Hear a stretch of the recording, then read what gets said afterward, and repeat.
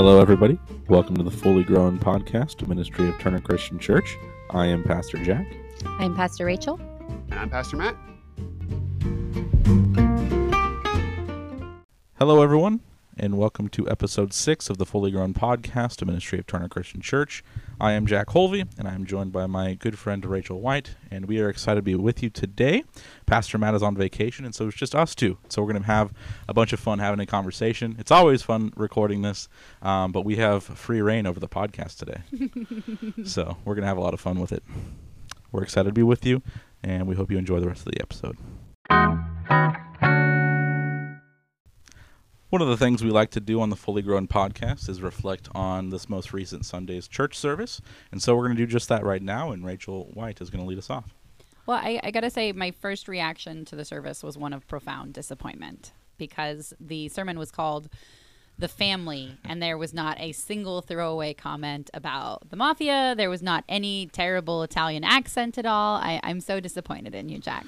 I apologize. It just wasn't something that crossed my mind. I think there are a few other things, like 27 chapters of scripture on my mind that morning. So whatever, you're just holier than I am. But I got to tell you that disappointment hung over the entire sermon for me. Well, I apologize.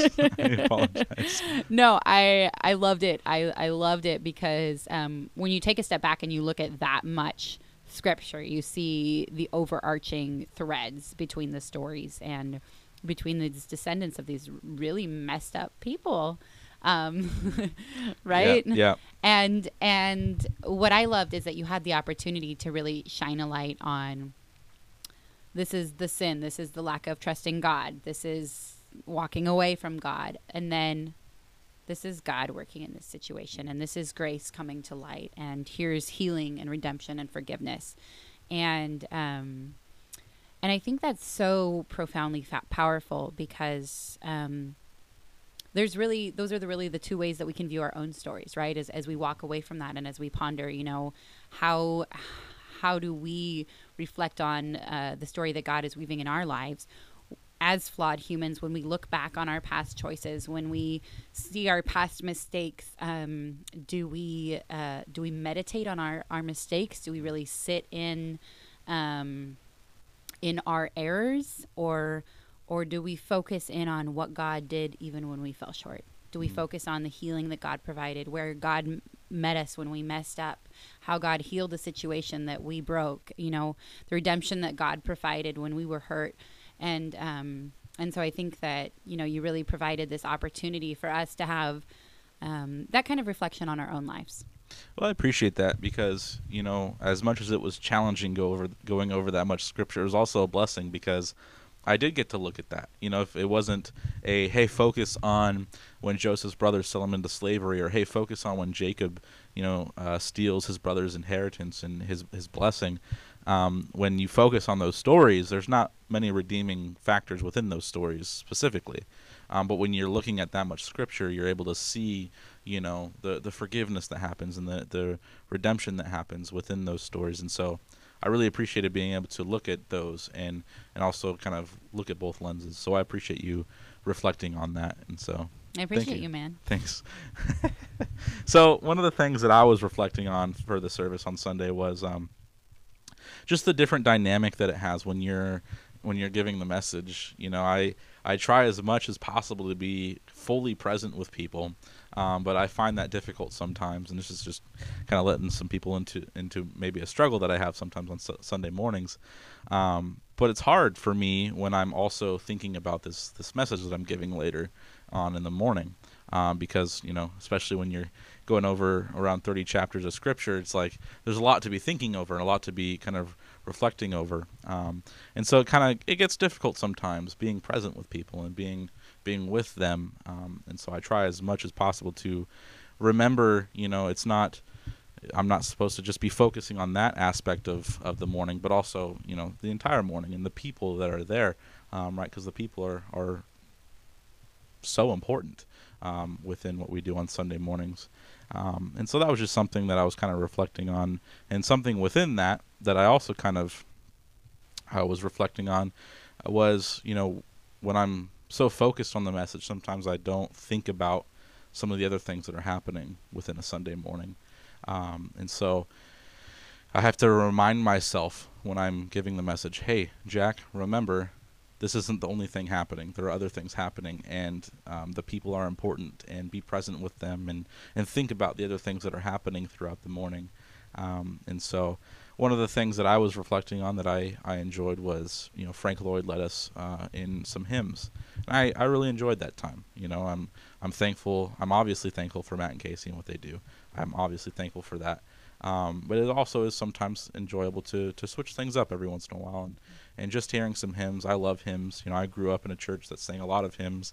I enjoy them, and it was enjoyable kind of talking to Frank throughout the week leading up to it, of me being thankful because that's something that I would never really feel comfortable doing, leading worship on a Sunday morning.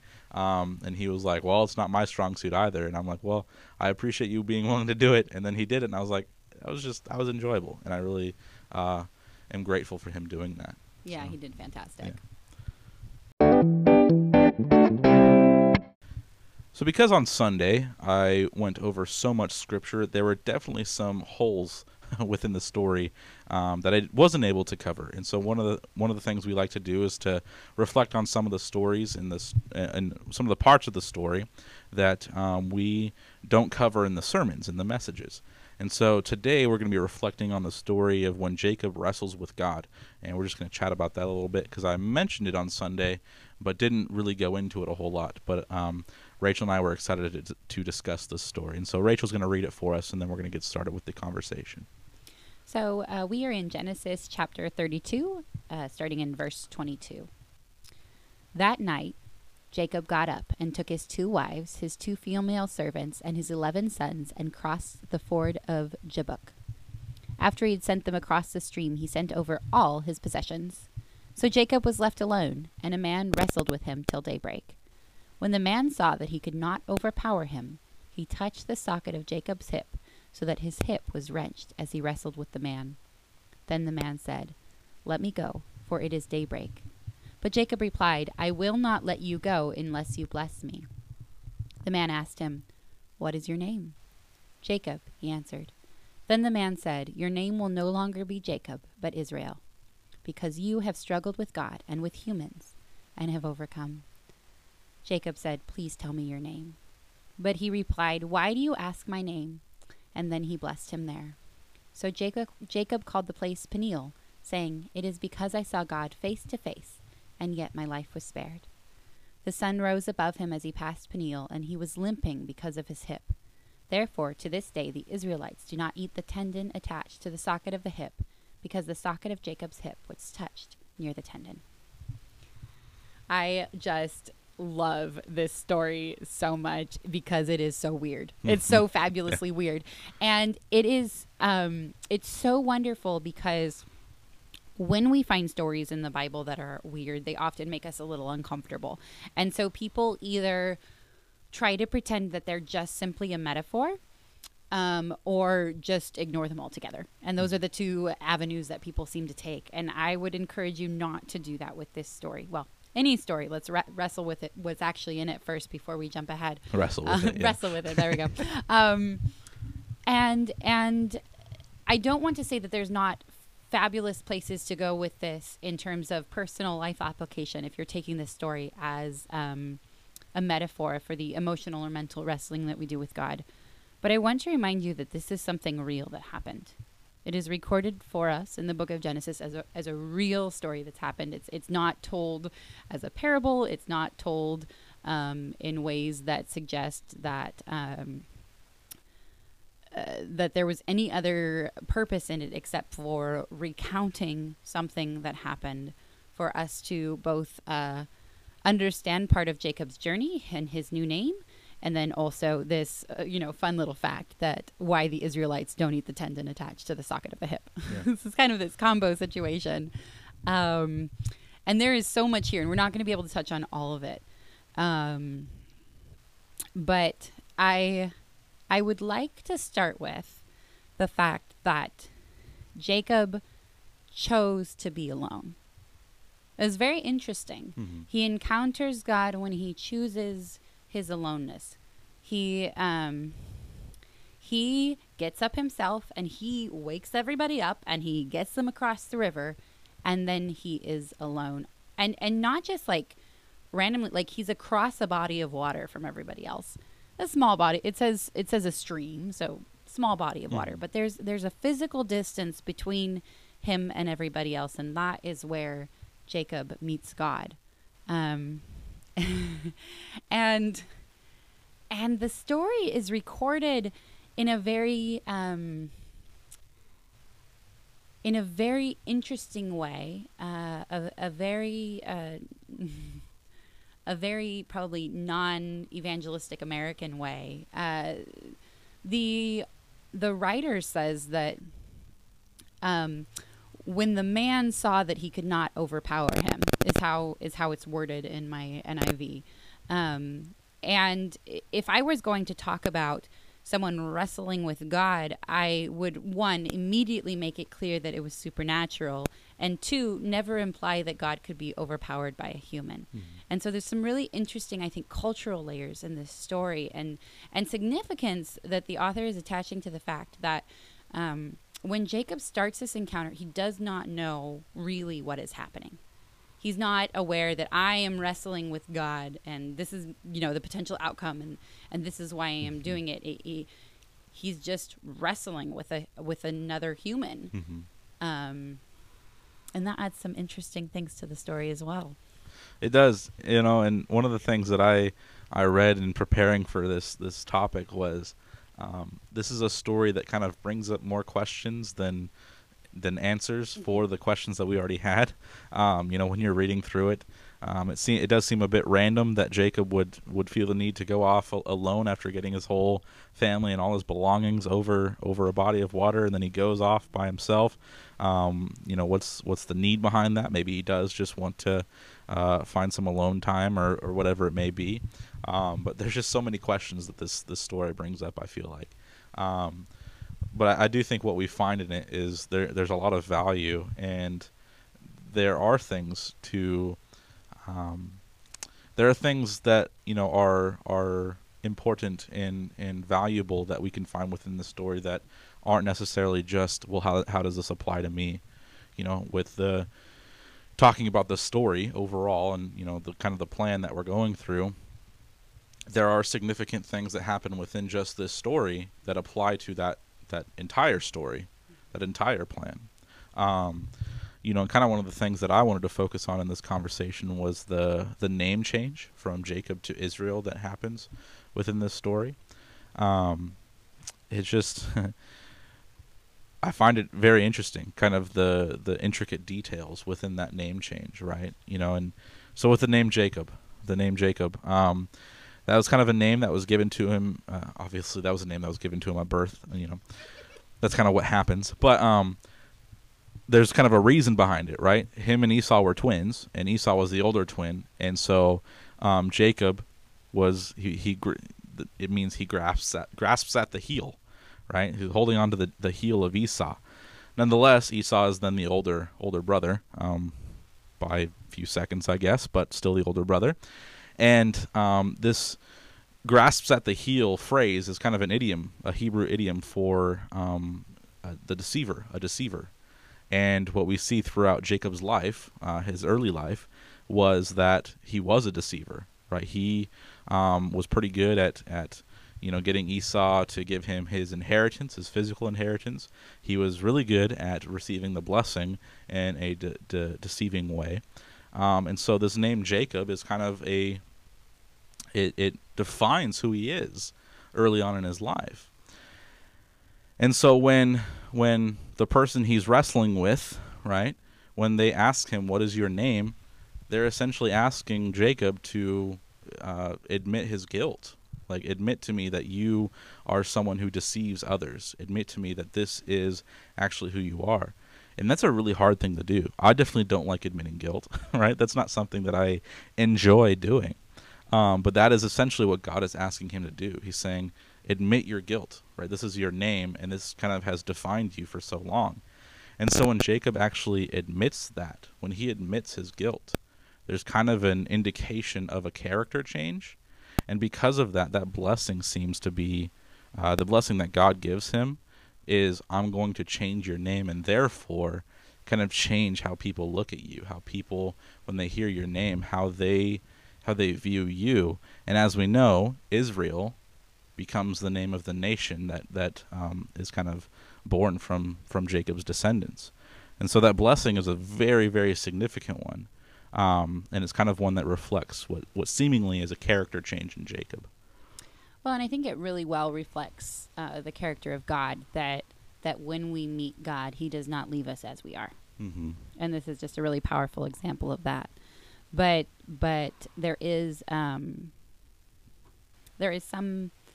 some change on Jacob's part. He has not been a man who has lived a life of great integrity and great beauty and great richness with God. He's had a couple moments, but in general, he's really fallen short. Yep. And he has this interaction where he's wrestling with this man, and the man seems like he can't overpower him until he does this really cool, painful socket move. Yeah.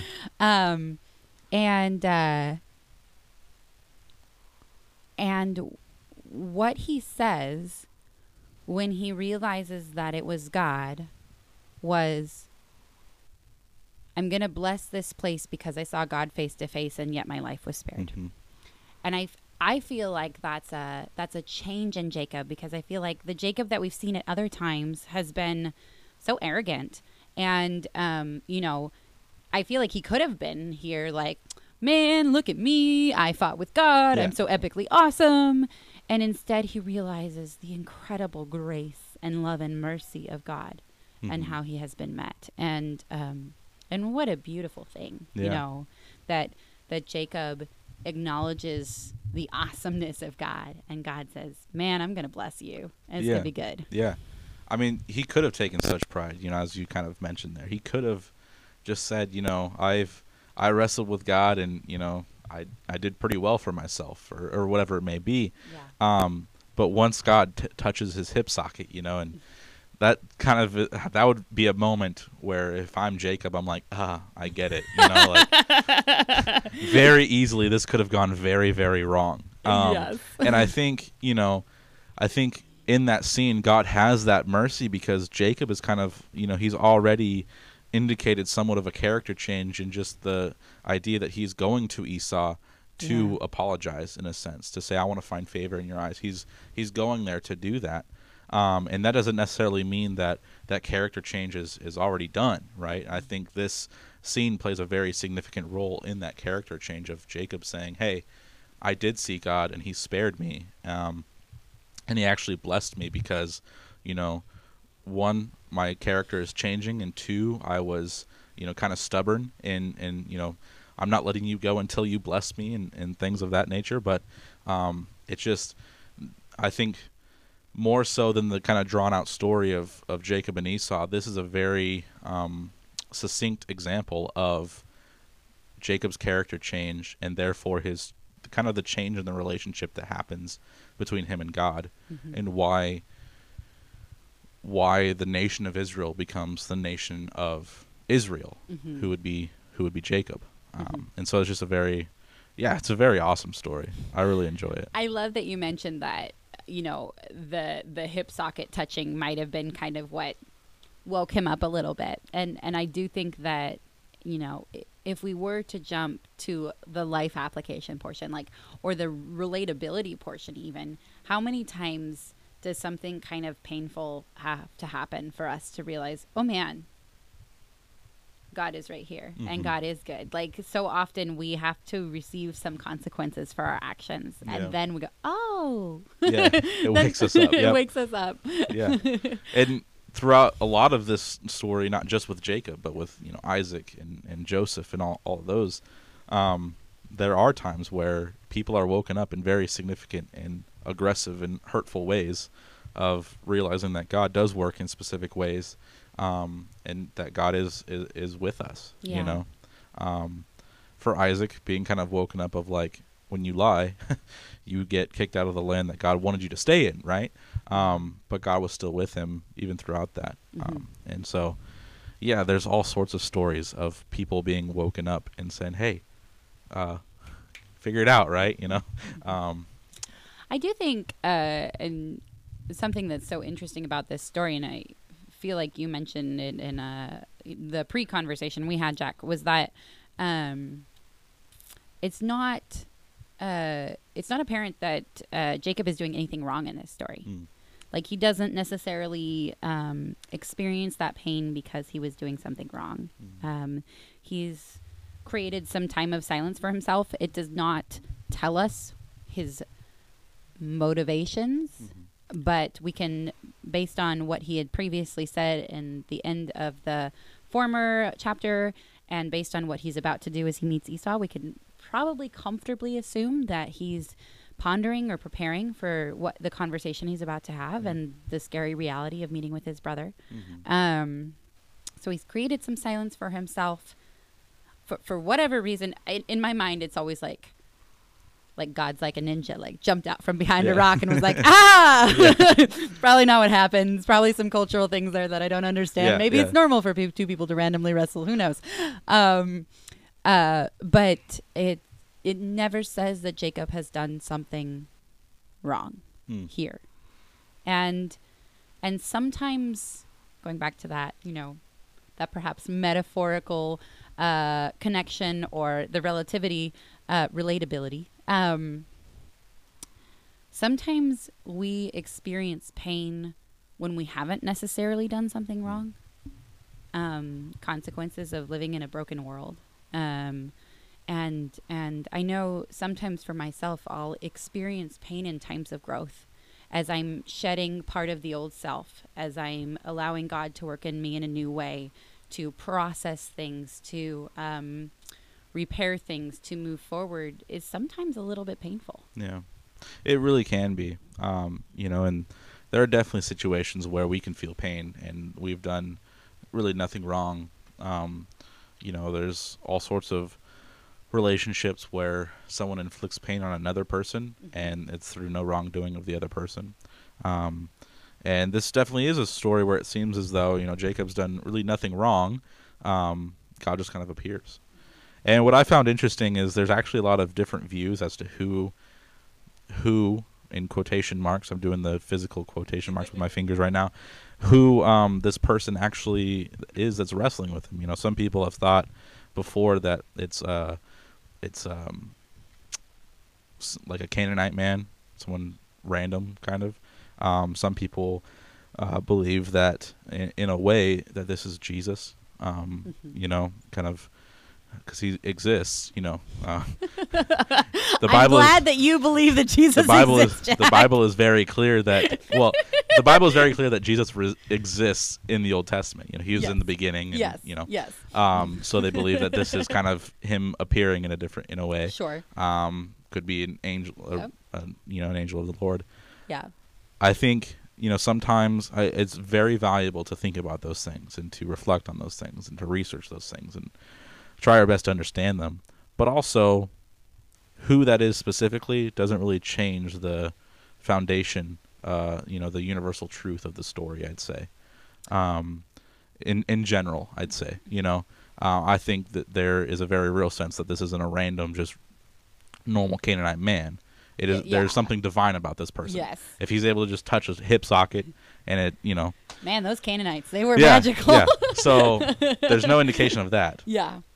Up outside of that, whether it's an angel of the Lord, it's Jesus, God, somehow, some other way, that doesn't really change, I think, the universal truth of the story of that Jacob saw God.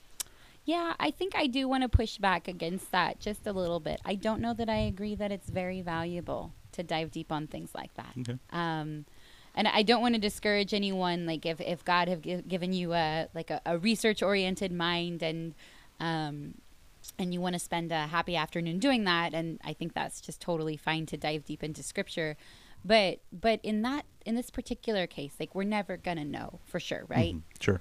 Until we're with Jesus face to face. Like, it's not provided for us in this story, and so we never want details to distract us from the message of the story. Yeah. And so if you're like, hey, this is like a fun adventure and I'm going to spend a little time on this and see what I can dig up, that's great, particularly if it adds any depth to the story for you. But when you're like, sometimes people make a really, really big deal out of things like this, and that can become the focal point, and then they miss the message of the story and where God is speaking and what God is doing in his big plan, and then in the plan that he's inviting us into.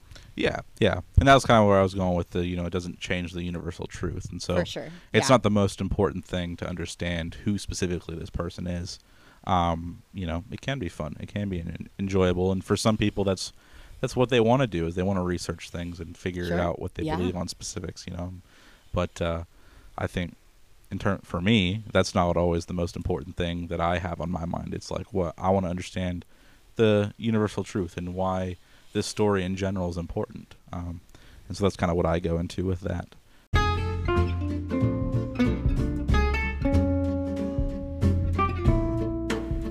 We want to thank you for joining us on the Fully Grown podcast. And until next week, we just want to wish you to stay healthy, stay hopeful, and go in peace to love and serve the Lord.